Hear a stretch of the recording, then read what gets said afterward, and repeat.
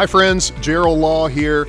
Welcome to the Love Lake Norman podcast. Love Lake Norman is a church in Cornelius, North Carolina, whose mission is to help people find and follow Jesus. You're about to hear a message that will be helpful and hopeful. Our goal is to encourage you to take the next step in your faith. Wherever you are, we want you to know that God has a plan and a purpose for you. Thanks for spending time with us today. We hope you enjoy this message.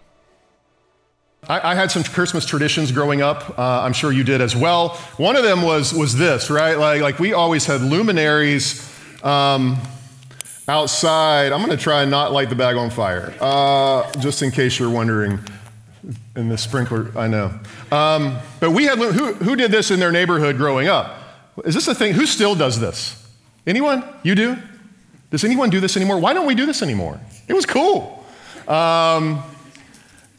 So we used to do luminaries in our neighborhood. We always loved that. Like my brother and I would like to go light them and probably try to catch each other on fire. My sister, another tradition we had was my sister would, when we were little, she was older, she would make us be in a Christmas play together, and so she would decide who we were and what we were, and she would dress my brother and me up and make us do things, and so we have pictures of us wrapped up in sheets and with little crowns on our heads and little halos and little, those kinds of things. I'm sure we hated it, but she loved it, and she made us do it. Another tradition that we had, I can't even believe I brought this here today.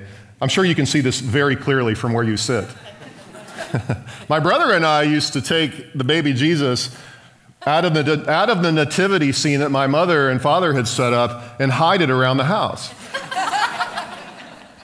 And we would wait for them to notice, number one, that it was gone, which often took a while, and number two, we would wait for them to find it. And that was our little tradition. I took this out of our nativity scene, and Liz doesn't even know. So I'm kind of playing the game again. She's home with a sick dog right now. She's probably wondering, where's the baby Jesus? I don't know. I'm going to sit him right here, right on top of the Bible. That's an appropriate place. So that was one of our traditions. I'm sure that you guys have plenty. I'm sure you have plenty right now that you do. Maybe, you have a tradition about the Christmas tree. Like maybe you even have a tradition of when you get it. Like we always get it the Sunday after Thanksgiving. Who set their tree up before Thanksgiving this year? Let me see your hands, you proud Christmas. Yes. Is it earlier and earlier? Like I feel like that's so early, y'all. Like that's so early. But some of you do that. For some of you, that's your tradition. Some of you go Black Friday shopping, like that's your tradition. Maybe you went to see Santa in the mall, or maybe it's like Christmas parties for you. There are all kinds of traditions, and they're amazing, right? I mean, these are good things that we have. But what I want to say today is this. Sometimes traditions can unintentionally take the place of the most important things. Sometimes traditions can unintentionally take the place of the most important things, because traditions, although they can be good, they can also, if we take them the wrong way, they can have a way of disconnecting from what they point to. And they can just become their own thing. They can kind of disconnect from what they point to, and they can just become their own thing. So I heard this story about a girl who was watching her mother prepare a ham for Christmas, and she was going to bake the ham in this pan. And so she watched as the mother cut one end of the ham off, and then she cut the other end of the ham off, and then she put it in this pan. And the girl was like, "So why do you cut the ends of the ham off?" And the mom was like, "Well, I think it's to keep the juices in, something about keeping the juices in, but she said, truthfully, I do that because I watched my mom do it, and that's what she did." And so she said, "Maybe you should ask your grandma." And so the girl calls her grandmother, and the grandmother says, "Well, I do cut the ends of the ham off, but I did that really because my mom did that."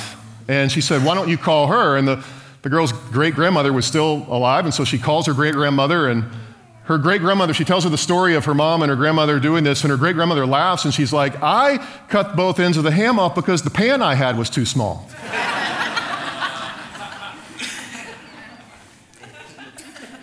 Sometimes traditions kind of get in the way of what the purpose is. Traditions can unintentionally take the place of the most important things. We also do this in like weddings. There are a lot of wedding traditions. If you get married, there's a lot of wedding, and as a pastor, I do some weddings sometimes. Wearing a white gown, right? Maybe you walk down the aisle. Maybe your father gives you away. Sometimes people give away rings to one another, right? There are certain Bible verses, and so much of it becomes about the ceremony. So much of it becomes about the ceremony. You step back and you kind of ask the question sometimes, well, is the wedding for the marriage, or is the marriage just for the wedding, and it's got an obvious answer, but often it can become just about the ceremony itself, like where are we going to have it, and who's going to come, and what are we going to have for dinner.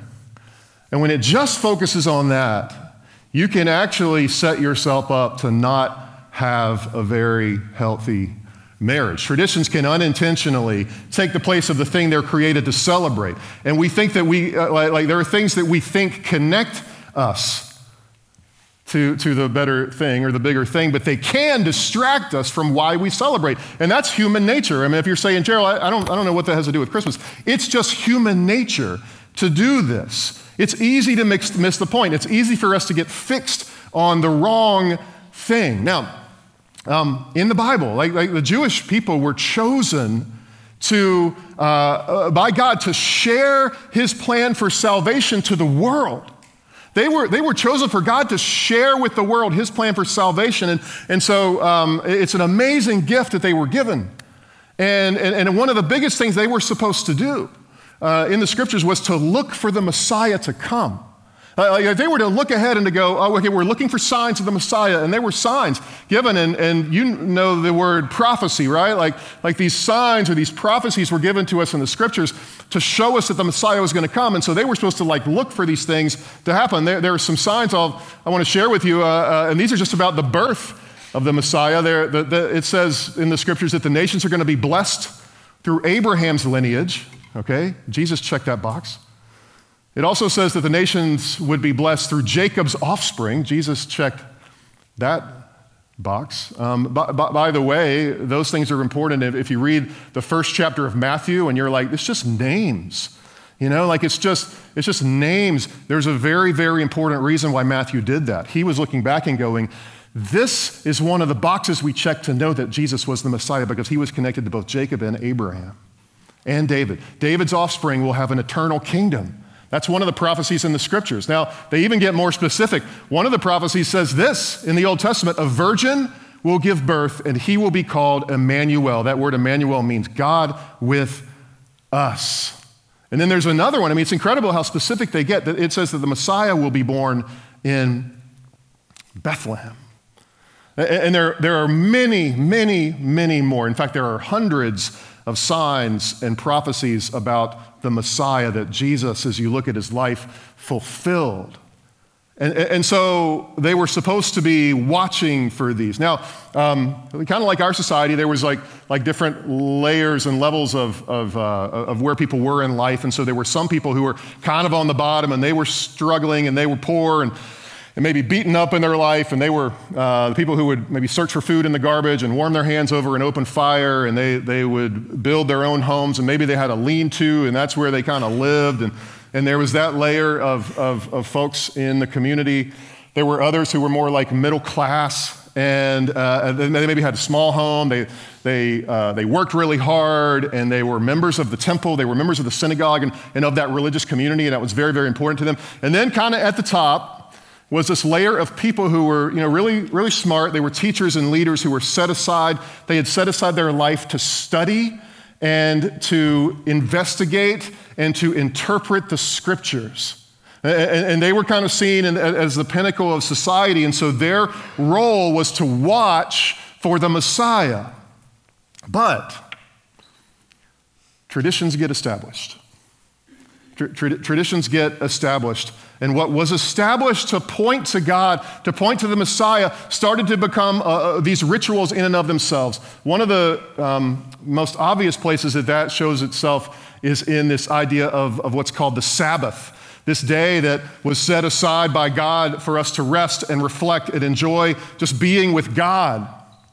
But over the years, what happened was that got twisted, and it began to be about people instead of God, and it began to be about, well, what could people do and not do on that day? What kind of work could you accomplish or not accomplish on that day? And they categorized work into a bunch of subcategories, and so there were all these categories of what you couldn't do, and it began to be this burden.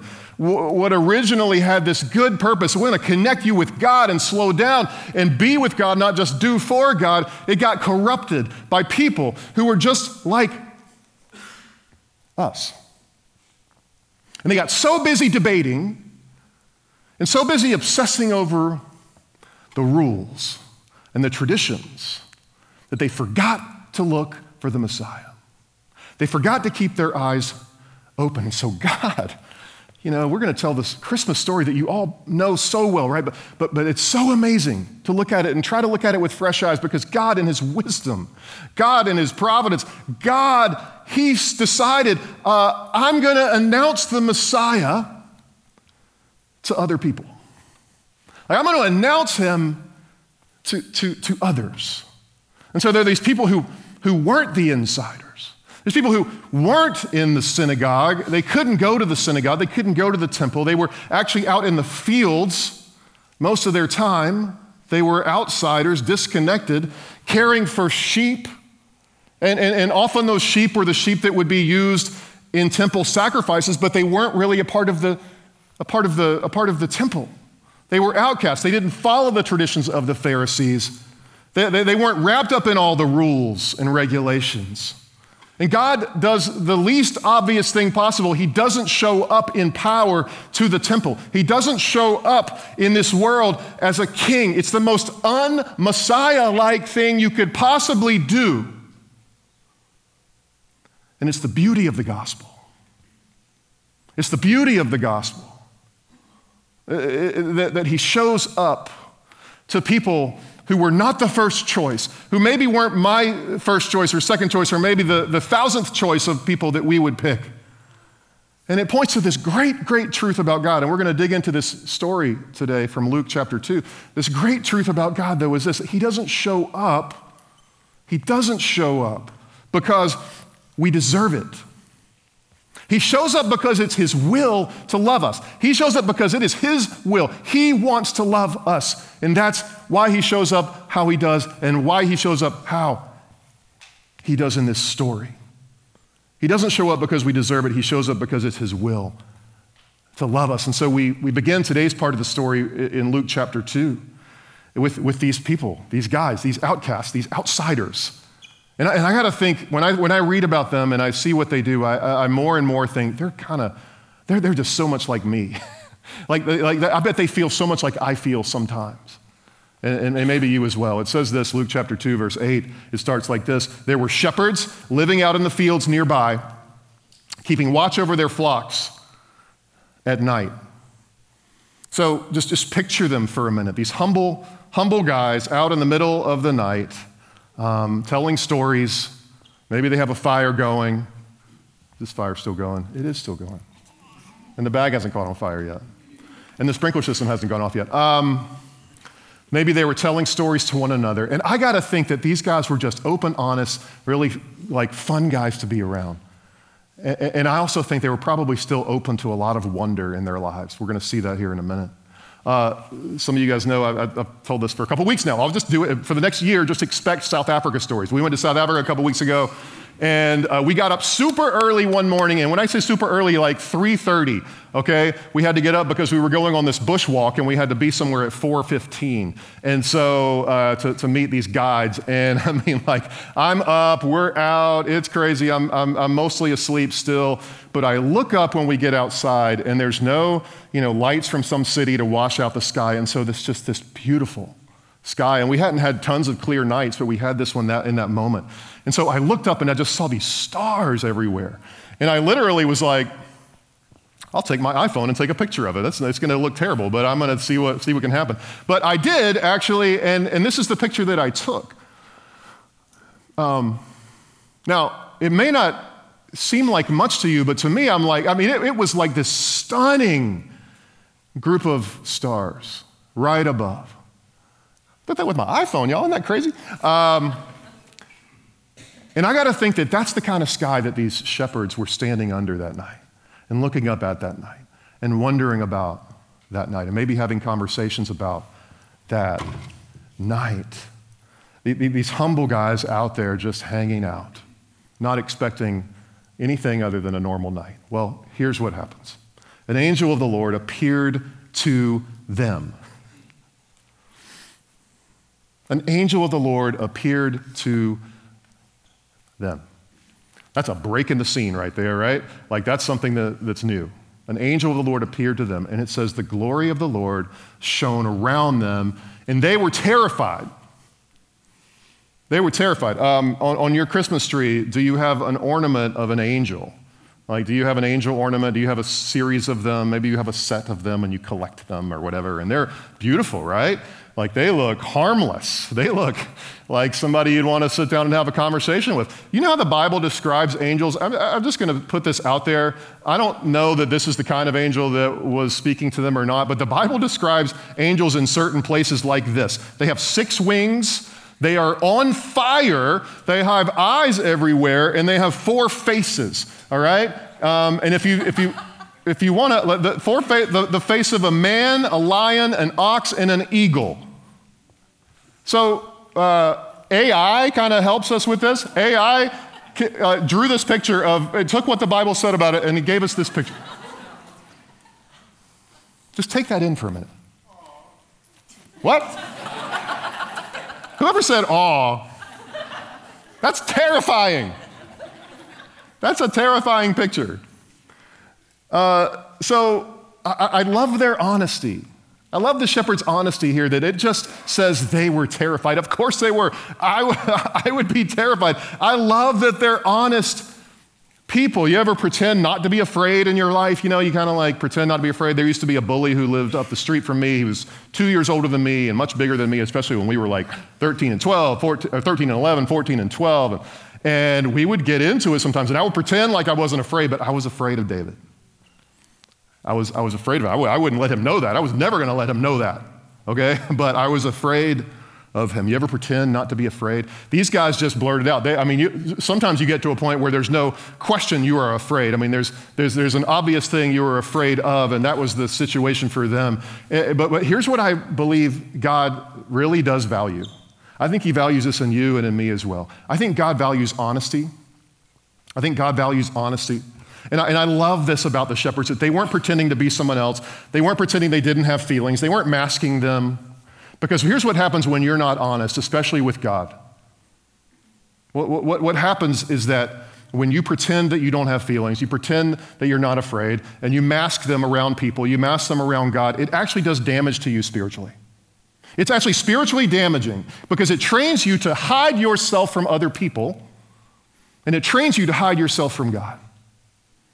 I love this little snippet that we get, that they were terrified, because of course they were. And it's okay to be afraid. It's okay to admit it. And I think there's something really honest about that. And here's how the angel handles it out of one of these mouths that it has. It says, but the angel said to them, do not be afraid. I bring you good news that will cause great joy for all the people. I bring you good news that will cause great joy. There's a good thing that's happening here, guys. There's a good thing that's happening here. This disruption in your night is a great thing. It's a good thing. Don't be afraid. It's a life-changing thing. It's a life-changing thing for you, but also for the rest of the world. Can you believe that they came to these guys first? Can you believe that the angel came to them first? They didn't have authority. They didn't have moral superiority. They didn't have money. They didn't have social status. They had nothing. And they got the announcement first, almost first. First. They got this announcement. Isn't that incredible? I think that's amazing. Why in the world would God do it like that? He says, there's going to be good news. We're bringing good news, and that's this word gospel that we share, we throw around a lot, but it's the idea of good news, and it's going to lead to great joy. What's the last thing in your life that you've experienced great joy about? Great joy. What kind of news have you gotten where it's like, that's amazing? Like a friend of yours or someone in your family says, we're going to have a baby. Incredible. Someone says to you, we're getting married. That's amazing, great joy. Or maybe I got into that school that I was trying to get into, or I made the team, or I got the job. Great joy is coming. And so the obvious thing I think that the shepherds had to wrestle with in that moment is this. What are we going to do about that? And for us, the question is this: what are you going to do with this good news? What are you going to do with this good news, this gospel? What are you going to do with it? Because there was a reason that they came to the shepherds. There was a reason. They were going to have to do something with it.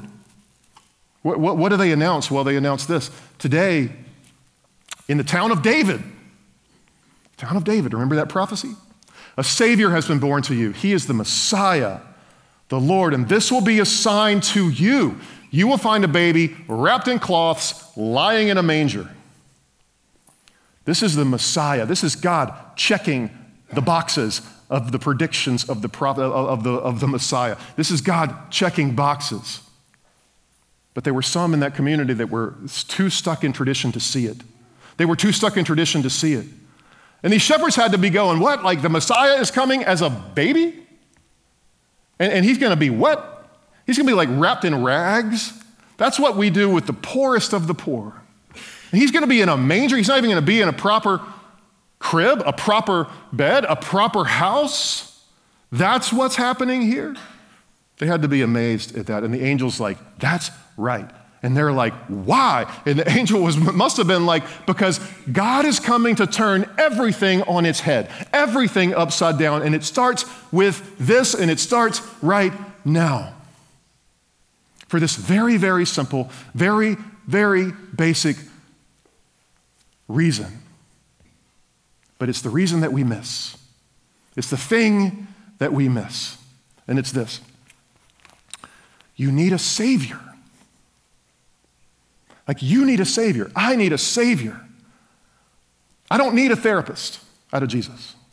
I don't need a moral teacher with Jesus. I don't need a best friend with Jesus. Ultimately, I need a Savior. I need a Messiah in my life. And maybe, just maybe, the shepherds were the kind of people that were most readily able to admit that they were actually lost. Maybe they were the people that were it was the easiest for them to say, yep, that's right. Of course I do. Have you seen my life? Have you seen me? Like, I'm on the outside of all these things looking in. I'm not even in the temple life at all because I have to take care of their sheep, so I can never go to any of the festivals. So they see me as an outsider, and it's just become this thing. And yes, I've done some things with my life that I don't think are okay, but it is who I am. And Jesus comes and says, you need me. And not me as your best friend. You need me as your Savior, first and foremost. You know, it's ironic that the ones who were tasked with searching for the Savior, by and large, missed him. They, by and large, just missed him. Can I just say this to us? Don't let the comfort of your traditions, as amazing as they are this year, and as fun as they are, don't let them cause you to actually miss the reality of the Savior. Don't let yourself get so wrapped up that you actually just miss the reality of the Savior. And so what happens next? It says that suddenly a great company of the heavenly hosts appeared with the angel, praising God and saying, "Glory to God in the highest heaven, and on earth peace to those on whom his favor rests." Can you picture that? There was one angel, and then suddenly, boom, thousands. Which, I mean, I don't even know. What would you do in that moment? Like, what did the shepherds do? They must have just fallen on their feet or fallen down or just been in such terror and awe and wonder that they couldn't do anything. But I got to think, okay, they realized very quickly this wasn't like they were thrown into like a concert. You know, it's like someone picked them up and threw them into a concert, but it wasn't for them. It wasn't for them. The performance wasn't for them. They were just invited into it. And like for just a glimpse, the curtain was pulled back and they could see, oh, this is what's been going on forever. And they were invited in.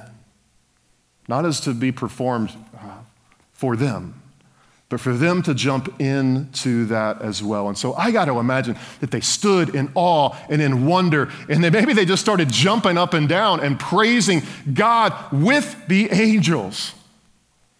It must have been the most incredible feeling. They discovered why they existed. right? Like they discovered their purpose. They discovered what we discover when we actually see what Christmas is really about, like what the gospel, the good news is really about. What you find is that the truth of it is this, that you and I are being invited in. Like we're being invited into something that's way bigger than us. Invited into a life that's way beyond us. Invited into an existence with a community of believers that is so far beyond us that we just get to like look around and see the angels sing and join in with them. You know, that's what we do actually when we worship together is we're just joining in. We're just like practicing, okay? We're joining in. We're practicing for the future. We're jumping in together and saying, hey, we're going to sing together with the angels and all of creation and all of the animals. And the scriptures say that the earth is crying out to him. The rocks are crying out to him. The animals around us are like praising God, and we are invited into that. We are invited in to worship like the most holy one with his angels, you know, and like are already worshiping him. And we're invited, like you're invited. I mean, maybe in this series, you're going to discover that you're invited to recognize the Messiah, not just to sort of pursue the same old this Christmas, the same old traditions, the same old things. They're valuable, right? But let's have them in the proper place. Let's make sure that the traditions that we have point us to the Messiah, connect us to the story, connect us into a relationship with him and into recognizing, wow, the saving power of God has come to earth. And that's amazing. And I think that in that field that day, the shepherds had this wonder of like, oh my goodness, this makes it all worth it. This makes it all worth it. To live like in the light of the angels, the visible ones, you know, and the invisible ones, praising him eternally together. Like that's our invitation. That's your invitation today. So how do we do that, right? Like how do we make sure that we put traditions in their proper place and focus where we need to? Here's a couple of thoughts on that. One of them is this, and I'll try to get practical here. One of them is this. Just simply read the Christmas story. And that's going to feel like, oh, that sounds like a tradition. Maybe it should be, right? But when you read it, when you actually like read it, and I would say read it by yourself, but also maybe read it with your family, read it with some people close to you, out loud. You discover some things. You will see some things in it that you've never seen before. Because that's how the scriptures are. They're like living and active, and they just have all kinds of things all the time that you just kind of go, oh my goodness, I've never saw that part of the story before. It will become so real. It will feel so much more real to you when you actually sit and read it. A second thing, and in order to read it, you'll have to do this second thing, which is to slow down and reflect. Like slow yourself down and reflect. I know in some ways you're maybe like, oh, you don't need to say that to me, but yeah, I probably do, because I need to say it to myself, especially this time of year when things get crazy, right? Slow down, reflect.